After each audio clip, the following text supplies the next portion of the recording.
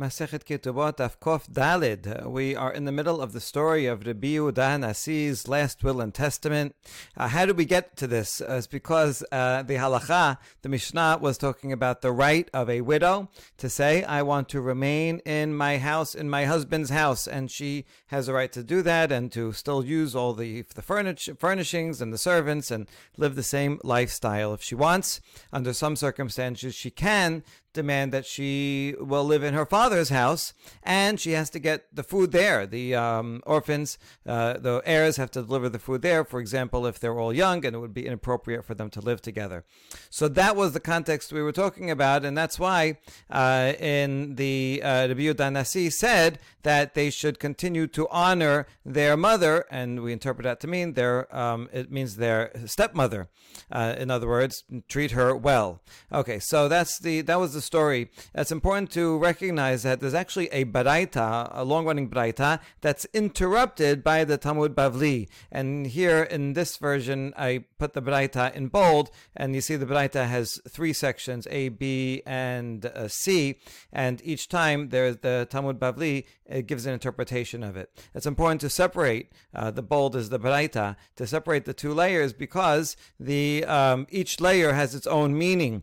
You can see that in the original baraita, and this is confirmed by the Talmud Yerushalmi, when the B says that you should be careful with the honor of my wife, and here it says imechem, in Yerushalmi it says of the almana, of my wife, my widow, and then the next line that you should make sure that the lamp will still be lit in its place, and the table set in its place, and the bed in its place. This is talking about for his wife, so that she will remain living where she was living before and still be used to everything as is, to have this nice luxury of having light lit at night and the same table and the same bed. They can't kick her downstairs and to sleep in a small room in the basement or anything like that. So that's the original meaning, and then you see the Talmud Bavli adds another layer, which is the whole story about Rabbi Yehuda Nasi coming back in a soul ghost-like form. So that's super interesting. You could see this also here, where Rabbi Yehuda Nasi says, "Do not eulogize me in the towns and make a yeshiva after 30 days." The simple reading of that is that they should. He's trying to limit his honor, and saying, don't make a big deal, make everybody in the farms all come to the villages, and you should, continue normally. And in 30 days, then you'll make a shiur in my memory in the yeshiva. That'll be a way of honoring me. So it's actually to make a yeshiva, to make a memorial service after 30 days, not for all 30 days. And Talmud Bavli goes and elaborates on that and says they did 30 days just because Moshe was the same, and but really they went even longer. They did half a day. Okay, so it's important to separate the various layers here, and you see there's a lot actually going on. The last part is you can see what the Talmud Bavli is trying to get to, where it says that the Rabbi Yehuda Nasi said you should always, he told his son, Gamliel, you should rule harshly, with a high, be high and mighty. And Talmud says, really? But then Yehoshaphat himself was a king. He gave honor to the sages. It says, yeah, that's true. So you see that even the Nasi, they're kind of hinting, at least in private, the Nasi, who is like a king, should still give honor to the sages. So this is about really the balance of power, and the Nasi is important, but is the political head, but the sages are the religious heads. And so, yes, while you need that balance of power, you have to make sure that the Nasi does not take advantage and take too much power. So there's a lot going on here. There's an important article by Professor Shaya Cohen comparing this last will and testament to the similar last wills of the heads of the philosophical schools in Greco-Roman philosophical schools. Also had students, and they had a head, and when the head would die, he would have a last will appointing who's going to be the next head. You can compare the style and content of these two different of this story with those. So if anybody wants that article, you could send me a message, and I'm happy to send it to you. All right, we continue the story. On the day that Rabbi Yehuda Nasi was going to die, he didn't die yet, the sages made a fast and were begging for mercy that he should not die. He's on his deathbed, but the rabbis are all getting together and praying that he should live longer. And furthermore, the rabbis announced that anyone who says that Rabbi Yehuda Nasi has died, we're going to stab him with a sword. In other words, we don't want anyone to say it. Don't announce it just by saying it. Maybe that'll make it come quicker. And therefore, nobody should give in to the fact that he's going to die.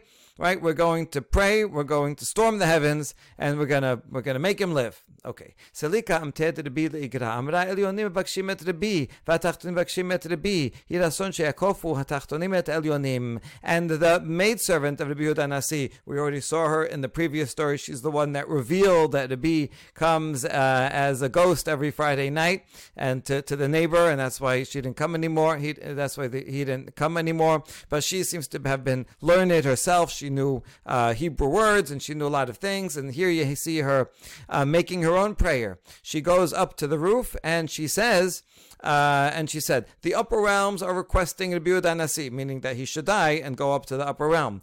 Meanwhile, the lower realms, the rabbis down here, are requesting Rabbi and making sure that he stays here and stays alive. So she prays that, I hope that the will of the lower world should impose its will on the upper world. I hope that the rabbis here will win and Rabbi Yehuda will get better and continue to live. But then she changed her mind. We saw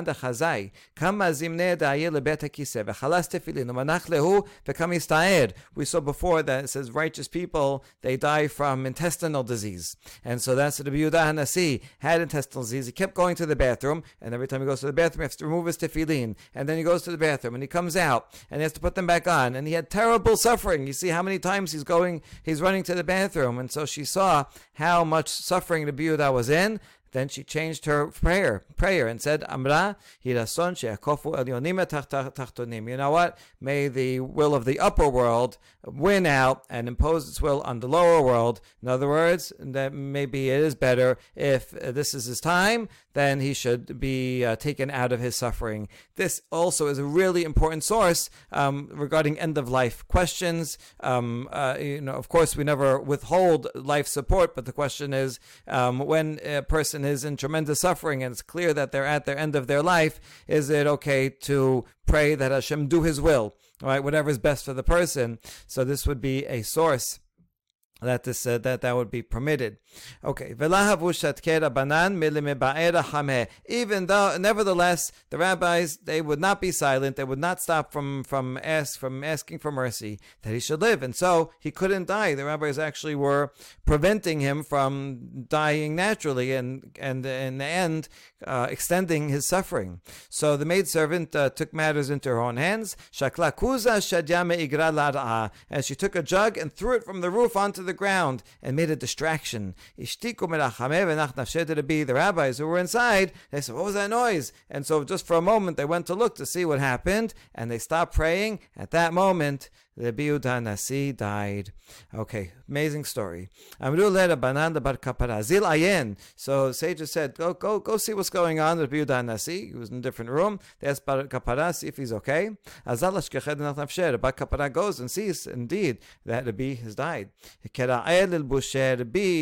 Bar Kapara himself tore his clothing, as one must if in the presence of someone who died, and he's also his teacher. But he hid the tear, he put it behind him because he didn't want to yet show everyone that indeed Rabbi has died. So Bar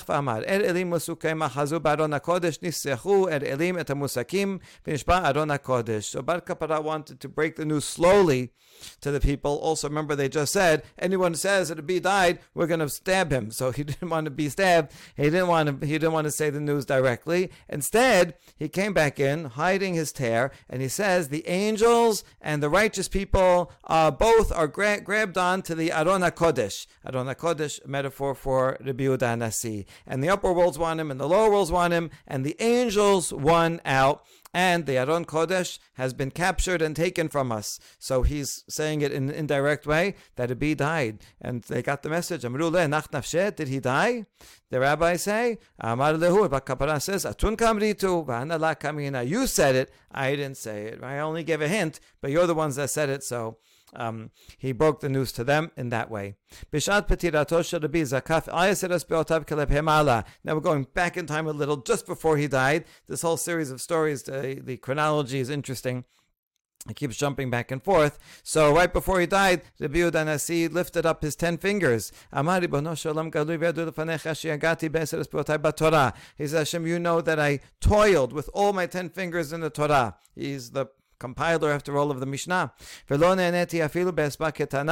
I didn't benefit from anything from the Torah, from that I did, not even a tiny finger's worth. I never got any personal benefit from all the Torah that I toiled in.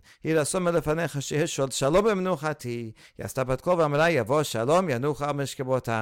may it be God's will that my rest should be in peace. And sure enough, a divine voice came out and said, yes, he will come in peace. And then, curiously, the pasuk in Yeshaya switches from singular to plural. It says, he will come in peace. They will rest on their beds. So we're going to ask about this. There's a lot of themes that repeat, like going up to the roof, just like the launder went up to the roof. And here the bat kol that comes and confirms that he will go, like we had a bat call before also. Okay. Now we ask, since it started in singular, he will come in peace. It should say, Yanuach al mishkabcha, that he will rest on his bed. Why the plural? When a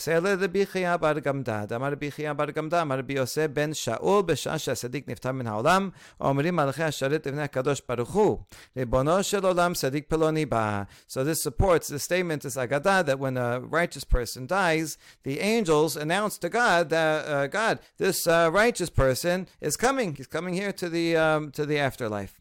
So God decrees that all the righteous people who are in the afterworld should come and greet the person. Like, if you're in your house and an important person comes, you go to the door and you greet your guests. So now everybody should come out and greet Rabbi who's coming. And they tell him, Yabo b'shalom, come in peace. So that's why he has the singular. That's all the righteous that are telling Rabbi, come in peace. And after they greet him, they all, plural, go back and rest on their beds. So that's why it goes from singular to plural. They all then rest together. Amar Rabbi Elazar b'shasha Sadiq. A similar theme, when a righteous person dies, 3 groups of angels come and greet him. One says welcome. It's a continuation of a pasuk. He who walks straight. And the other quotes the rest of the pasuk, come in peace, and then they rest on their beds. On the other hand, when a wicked person dies, 3 angels of destruction go to him, and they also greet that person with 3 negative pisukim. One is, there will be no peace for the wicked. Another pasuk in Yeshaya, you will lie down in sorrow. Go down and be lay down with the uncircumcised. All right, so that ends that story about Rabbeinu HaKadosh and his last will and testament. And now we go to the next Mishnah. Kol zeman shehi bebet abiyah goba ketubata le'olam. Kol zeman shehi bebet ba'ala goba ketubata ad 25 shanim. Sheyesh be-25 shanim sheta'aseh tova keneged ketubata divrei Rabbi Meir shamar mishum Rabban Shimon ben Gamliel. All right, the first half of the Mishnah is the opinion of Rabbi Meir, who said in the name of Rashbag that there's a time limit after which a almana can no longer collect her ketubah. But it depends on where she is. If she is in her father's house, she can collect forever, right? If she goes and decides to live in her father's house and she doesn't collect her ketubah right away, she can collect any time. Even after 50, 60 years, she can collect it. But if she is continuing to live in her husband's house, right, with the heirs of her husband, then she has only 25 years to come and claim the ketubah. The reason is because while she's living in her in her husband's house, it's likely that she will give charity. There's poor people will come to the door and she'll give them some bread, she'll give them things, and over time she is taking the property of the heirs and giving it to others. And now, how it's only a little bit at a time, but over 25 years, that's what we estimate she will have depleted the amount of her ketubah by giving it to others. Now, the amount that she gets herself, that she eats and spends herself, that is no problem, because the ketubah says that the heirs have to feed her, provide for her. So that does not deplete the ketubah amount, right? She can still take the full lump sum of the ketubah at any time. But the amount that any amount that she gives to others that she's not benefiting from herself, that does deplete the ketubah. So we estimate that she'll be giving away about 4% of her full ketubah each year, and over 25 years, there's going to be nothing left. And that's the opinion of Rabbi Meir. Whereas if she's in her father's house, so then if she gives something to poor people, she's giving her father's money away, not the money of the heirs. So that does not deplete it at all, and that's why she can collect forever. All right, that's the opinion of Rabbi Meir, minority opinion, but Chachamim omerim kol zman she bebet ba'ala goba ketubata leolam, kol zman she bebet abiyah goba ketubata ad 25 shanim. They say the opposite. There is also a limit, but as long as she is in her husband's house, she can collect forever. Their reasoning is different. While she's in her husband's house, they are feeding her, so she's dependent on them. So she's embarrassed to ask for ketubah while they're also providing for her. So since she has a good reason not to ask for a ketubah, even after a long time, so we don't count that against her. We don't assume that she forgave her ketubah payment, so she can collect it any time. But when she's in her father's house, then and she's not getting benefit from the heirs, so she wouldn't be embarrassed to ask for it. So she should ask for it. If she doesn't ask for it for 25 years and she has no reason not to, then we take that as an indication that she forgave the ketubah payment, and then she cannot collect it anymore. All right. Meta yorsheh maskirin ketubata ad 25 shanim. If the widow dies, her heirs can come and claim the ketubah payment. Right? The heirs of the husband still have to pay it. They have to pay to the heirs of the widow, but they also have 25 years to collect it. If they don't collect it, if they don't claim it, they have to mazkir, they have to mention, by the way, you owe us that the ketubah payment. As long as they mention it, then that will restart the clock for another 25 years. אמר לאביי לרב יוסף, ענייה שבישראל עד 25 שנים, ואמרת בת ביתוס עד 25 שנים. So begin with a question. Abaye asks Rav Yosef about the opinion of Rabbi Meir, who said that a woman normally will deplete her entire ketubah by giving by giving away money to poor people in 25 years. This doesn't make sense. A very poor person, she has 25 years, and the richest person that they knew was Marta bat Baitos. She was very, very wealthy, also 25 years. In other words, it actually should depend on the amount of the ketubah. If usually, how much charity do you give? How many poor people are there? Is it $10 a day? Okay, so that should be the same for everyone. And the ketubah of a rich person should take much longer to deplete, and that the smaller ketubah of a poor person should take a shorter time to be depleted, right? And the answer is, according to the camel is the load. A strong camel can carry a strong load. A weak camel, a weak one. So too, a wealthy person like Marta bat Baitos, she's giving away a lot of money. A poor person is going to give away only a little bit of money. But it's the same ratio. Both of them are going to give away about 4% each year So after 25 years, they'll deplete 100% of their ketubah.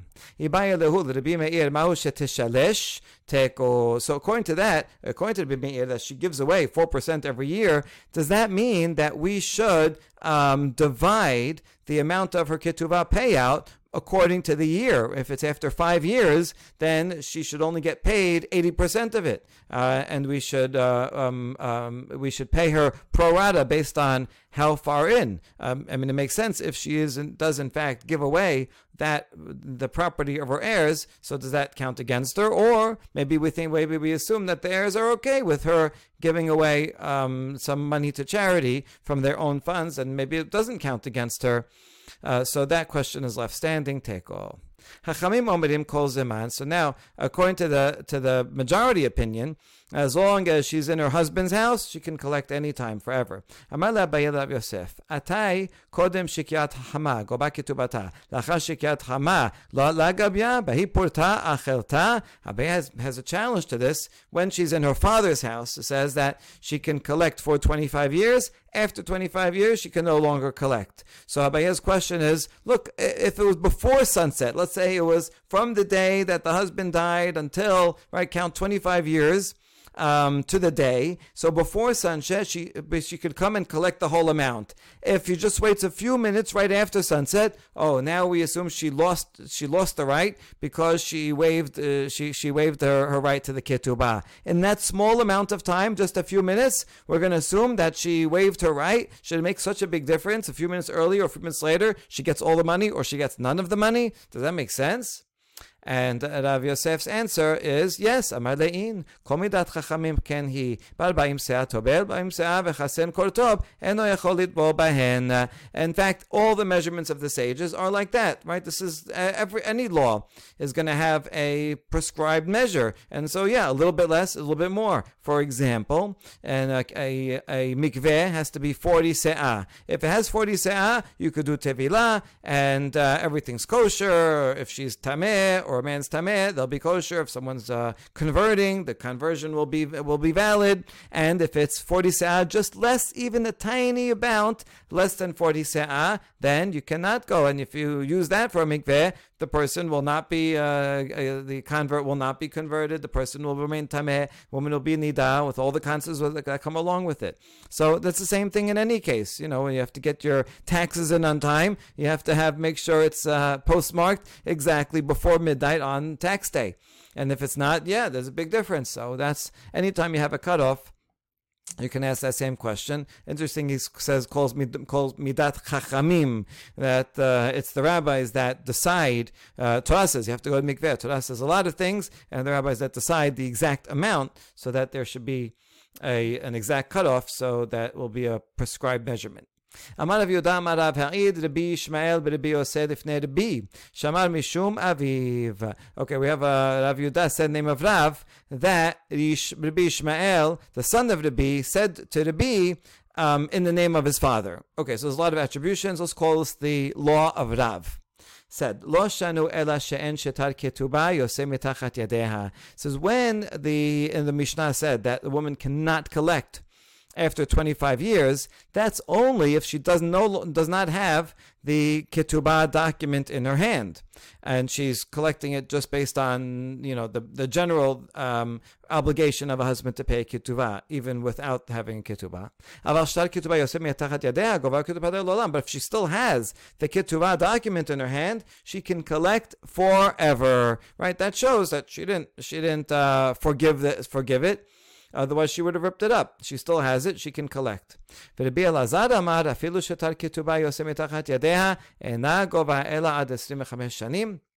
Rabbi Elazar disagrees and says that even if she has the ketubah, she didn't take it, she didn't bring it and ask for the ketubah payment, so then after 25 years, she cannot collect, even with the document. Okay, so now we're going to have a challenge to the first opinion, that if she has a document, then she can collect forever. We're going to challenge it a couple of times.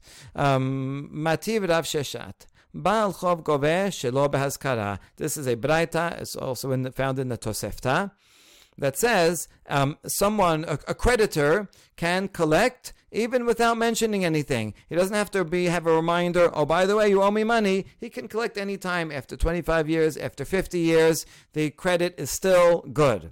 Okay, that's the statement. Let's analyze. If he doesn't have a loan document, well, how's he going to collect without a loan document? But he does have a loan document. And we're going to infer from this baraita that it's specifically true only to a creditor, someone who gave out a loan. And that person can collect. And we don't assume that they will waive their rights to collect, so they can collect any time. But this comes to exclude a widow who is coming to collect her ketubah. Even if she has the ketubah, she has to collect within 25 years, right? It's only the Baal Chov that doesn't have to give a reminder, have to mention it, but Almanah does have to mention it, otherwise she cannot collect. And so this goes against the Tanna Kama here, who said that she, if she has a document, she can collect forever. This baraita seems to be against it, although it's only an inference. So we're going to say, no, hu motiv la, hu mefarek la. Rav Sheshet asked the question, and he figured out the answer too. Could be that this baraita is actually talking about where there is no loan document. So how's he collecting? When the borrower admits, yes, I do owe you money, and that's why he's able to collect that way. And so the baraita is saying that if indeed the borrower admits that he owes, the creditor can collect any time, and he doesn't have to remind and give a mention every 25 years. So really, this is not talking about a case where they have the document, and therefore it's not relevant. There's no proof either way to the statement of Rav that if you have a document, then Almanah cannot waive it, so we solve the problem. Okay. V'ha'amar Rabbi Ela'ah, shonin gerusha harehi kebal chob. Second proof, second challenge to Rav's rule is from this baraita that says a woman who's divorced is like a creditor. So another just like a creditor in that she can collect forever. And she doesn't have to mention anything. What kind of case are we talking about? If this divorcee does not have a ketubah document, how is she going to collect? Must be that she has a document. And this baraita is specifying that it's only a gerusha who is like a Baal Chov, is like a creditor, and she is not going to forgive what's owed to her. After all, she's a divorcee, and usually there's a lot of tension between the divorcee and the husband and his family, and so she's not going to forgive. She wants to collect. So that's why she can collect even after 25 years. But an almanah, who is in a similar situation and has a ketubah, she doesn't use it for 25 years, we assume that she forgave the payment of the ketubah. And that's a challenge to the Rav statement that almanah after 25 years with a document can collect forever. So we answer, here also we're talking about a case where there was in fact no ketubah, and the ex-husband admits that he has to pay, and that's why she can collect forever. But if there was a document, that's why it's not relevant. This whole case is talking about when there's no document, but it's not a challenge to Rav's statement, because Rav was talking about when there is a ketubah document, and so his statement stands. Amar Rav Nachman bar Yitzchak, Taneh Rav Yehuda bar Kaza b'matnita deber bar Kaza taba'a ketubata harehi kebatechila ve'im haya shetar ketubah yoseh mitachat yadeha goba ketubata le'olam. Rav Nachman bar Yitzchak quotes the following baraita from the school of Bar Kaza, that if a widow demanded her ketubah, then it resets the clock, right? After 20 years or so, she says, I want my ketubah, then she can collect it. Even if she doesn't bring it up again for another 25 years, she can collect it at that point. And if she has a ketubah, an actual ketubah document, then she can collect forever. So you see that this baraita actually supports the statement of Rav and adds another chidush that as long as you mention it sometime in between, that extends the time even without a ketubah document. שלח לרב נחמן בר רב חיסדא לרב נחמן בר יעקב, ילמדנו רבנו, כששטר כתובה יוצא מתחת ידה מחלוקת, או כשאין שטר כתובה יוצא מתחת ידה, והלכה כדברי מי. Okay, so now a question from one Rav Nachman to the other Rav Nachman regarding our Mishnah, that there was a dispute between Rabbi and Rabbanan about this 25-year limit. Where does it apply? Is there a 25-year limit when she's in her she's in her husband's house? That's Bimeir. Or is it when she's in her father's house that she has up to 25 years? That was Rabbanan. That machloket in the Mishnah, which case was it talking about? Was it talking about a case where she has a ketubah? And even if she has a ketubah, nevertheless, there is a limitation and she cannot collect. In other words, this would be against the statement of Rav before. Or is that machloket when there's no ketubah? But if there were a ketubah document, she could collect forever, no matter where she is. Right? So which case is the Mishnah talking about? Mishnah doesn't say. Second question is, who does the halacha follow? Rabbi Meir or Chachamim? And the answer, Shalach le b'she'en shtar ketubah yoseh mitachat yada machloket. Machloket is when there's no shtar ketubah. She's collecting based on that. Even if there's no ketubah document, the husband has to pay, or the estate has to pay the widow. And so, but if there is a physical document, she can collect forever, anytime. That supports the statement of Rav earlier, and this also this baraita that we saw at the end. And the halacha l'maaseh is like the chachamim, that if she is in her father's house, then she has the limit. But if she's in her husband's house, then she's embarrassed to collect, because she's getting money, she's getting sustenance as well. So as long as she's in her husband's house, there's no limit. Okay. Ki atar avdimi amar Rabbi Shimon ben Pazi amar Rabbi Yoshua ben Levi mishum bar kapara lo shanu ela manya batayim abar tosefet yesh la. Another limitation on this 25-year limit is that it applies only to the base amount of 100 or 200. That's what she would lose after 25 years. But the additional amount, if the husband wrote another $1,000 that she gets no matter what. That's a gift that he's giving her, and she's not forgiving that. She can continue to collect that forever. Whereas Rabbi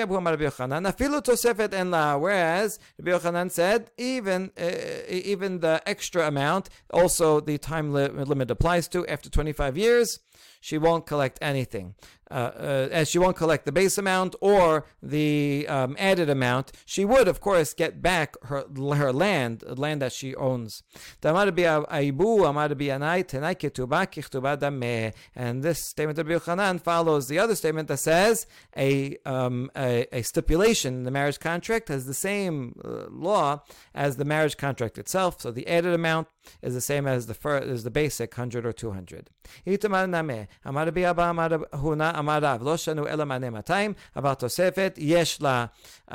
So another statement supporting the statement above here, in the name of Bar Kapara, is more lenient for her, that this time limit of 25 years is only for the 100 and 200, but the added amount she can collect. Amar, even after 25 years. Amar le Rabbi Abba, le Rav Huna, Amar Rav Hachi, and so this was said in the name of Rav. Rabbi Abba said to Rav Huna, who quoted it in the name of Rav, says, "Are you sure that Rav said this?" Amar le, and Rav Huna said back to Rabbi Abba, "Why are you asking me that question? Right? What exactly is your tone? Ishtikan kamat? Are you saying it so I'll be quiet and not repeat it, meaning you're against this halacha? Are you saying it like, did Rav really say that? I don't think Rav would say that it applies only to the 100, 200, and not to the added. Or ashkiyan kamart? Or are you asking me a question in a way that you agree with it, meaning to give me a drink? You want to give a toast to this fantastic statement, and you're saying, "Wow, Rav really said that, right? Are you sure? That's amazing." Okay, so in Aramaic they're almost the same. Ishtikan or ashkiyan? Are you trying to silence me, or are you trying to give me a drink? What was your tone exactly? Amar le ishtikan kamina. I was trying to silence you. I do not agree with this halacha, right? But rather, like Rabbi Yochanan, that she would lose the entire amount of the ketubah after the 25 years. All right, and now we have a story. Chamte de Rav Chiya Aricha.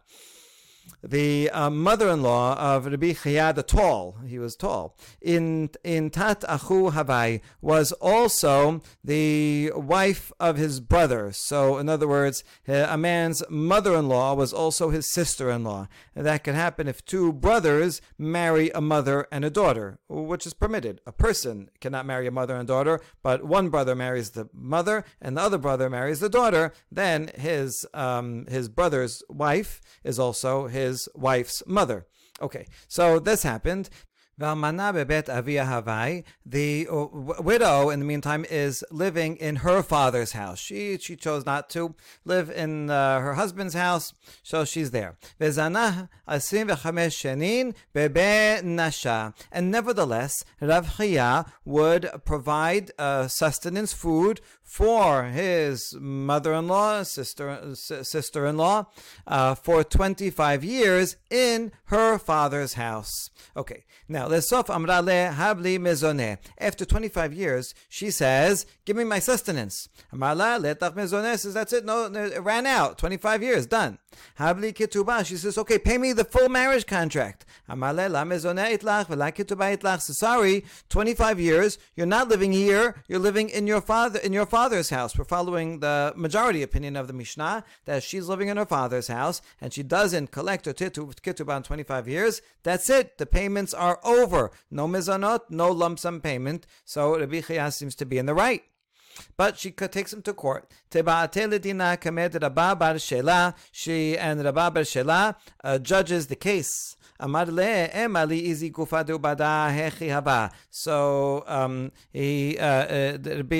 bar Shela says, tell me the details of the case, please. Zaneta 25 shanim bebe nasha. Rav Acha, the tall, Rav Chiya, rather, the tall, says, I provided her for 25 years while she was in her father's house. And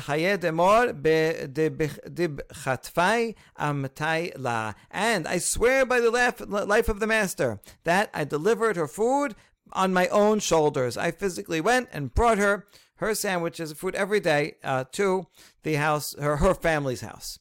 Amar le, tamamai amor banan, kol zeman shei bebet aba'ala, koba ketubata le'olam, damrina mishum kisufahu de la tab'a. So, the judge, Rabba bar Shela, says, what's the reasoning of Chachamim that when she's in her husband's house, she can collect forever? Because we say she's embarrassed to ask for the ketubah payment since she's being fed and being taken care of there in her husband's house.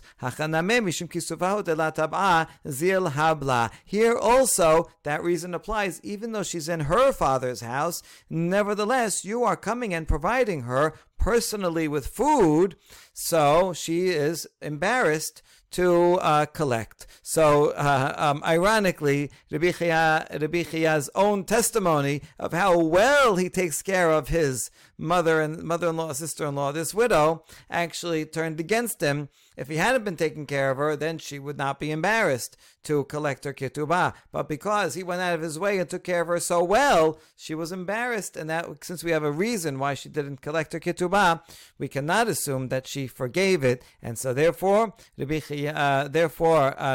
bar Shela said, you have to pay. Nevertheless, Rabbi Chiya, you have to pay. Okay, La'ashkach, Rabbi Chiya didn't agree, and he decided to ignore the ruling.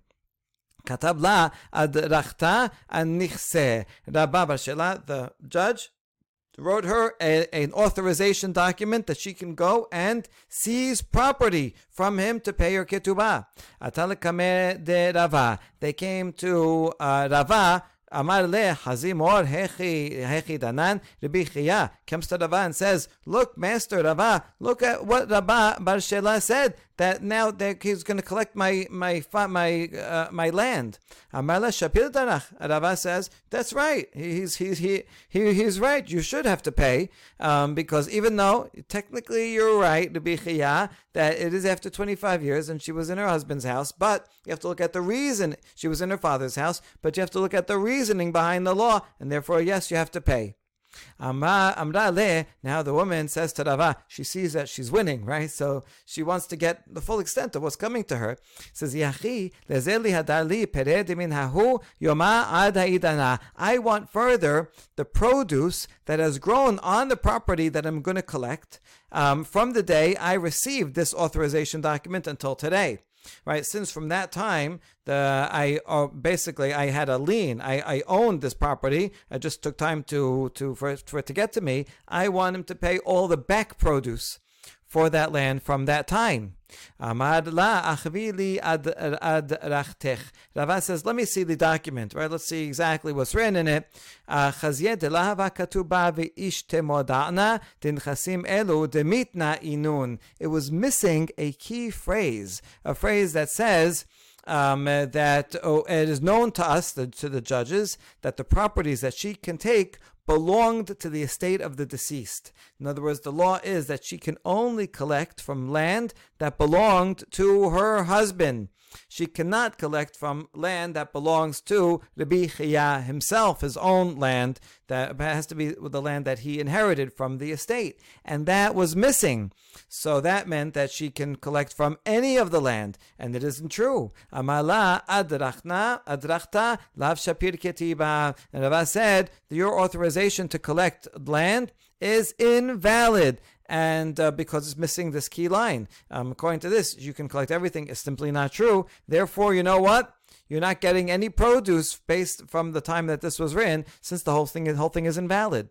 She says, okay, fine. But Amra le tezil adrachta eshkom yoma deshlimi yoma dachrazta ad hashta. Fine. I'm not going to claim the produce from the time that this letter that was written, but at least give me the produce from the time of the announcement. In other words, the Bet Din already started the process of collecting, and they make an announcement, right, for 30 days before for a public auction. So from that time on, surely from that time on, I have a right to the produce. Give me that. Rava says, Amar la hanemi lehecha de la ketib te'uta ba'adrachta, aval lecha de ketib te'uta ba'adrachta le'etlan ba. Says, yeah, you would get it from the time of the announcement on, only if there was no mistake. But here, there's a mistake in your document of authorization, and so it's null and void. And you can't even collect from the time of from the announcement. That announcement, we're going to take, right, that announcement itself is based on an invalid document, so sorry, you can't have the produce. This widow, she knows her halacha, and she says, wait, but master, you're the one that taught that a guarantee on a guarantee of sale from a document is a scribal error. In other words, if we write up a document of sale and we forget to write that the seller will guarantee the sale, that should be recollected from the buyer, that the buyer can come back to the seller and say, hey, give me my money back.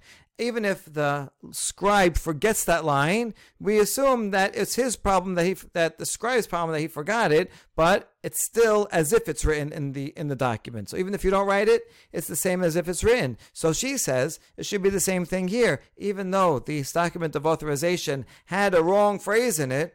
So you should assume that it's still okay. So it's just a scribal error, but it should still be valid. Rava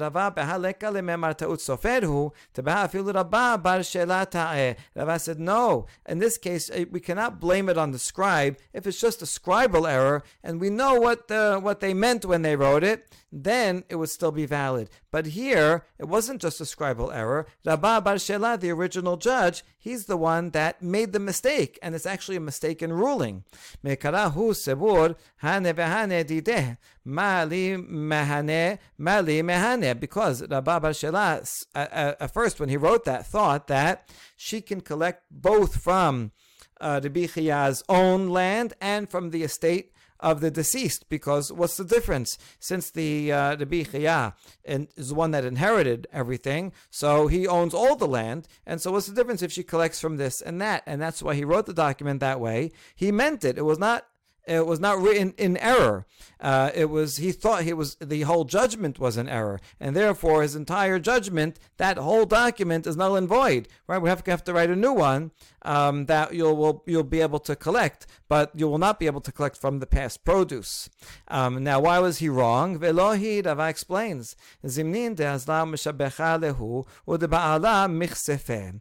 Because the reason why we have to be very careful in the document to say that she can only collect from the land that did belong to the deceased husband is because otherwise the brother, the one who's taking care, whoever is taking care of the property, can trick the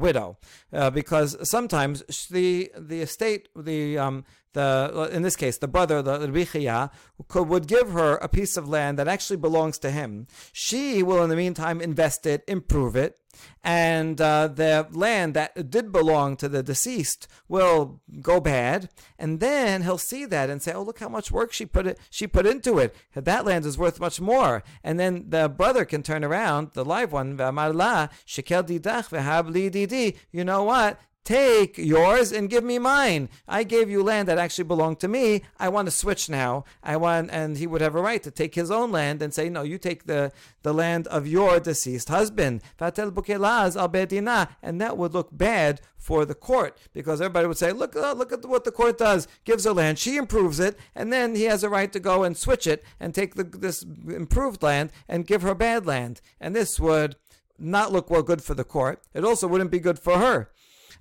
So therefore, in order to protect the reputation of the court, and also, ironically, to protect the woman herself, and the women in general, so that they should, if they get land, they know that they get to keep the land and they can improve it, invest in it, and they will keep it. In order to achieve that goal, Rava said, "Sorry, but you, in this particular case, your document of authorization is wrong, and therefore you cannot collect from the past produce. So we'll have to write up a new document so that you can collect from the land of your deceased husband." So that's a very good story to end the perek. Hazran Allah Chanoseh Baruch Adonai Leolam. Amen ve'amen.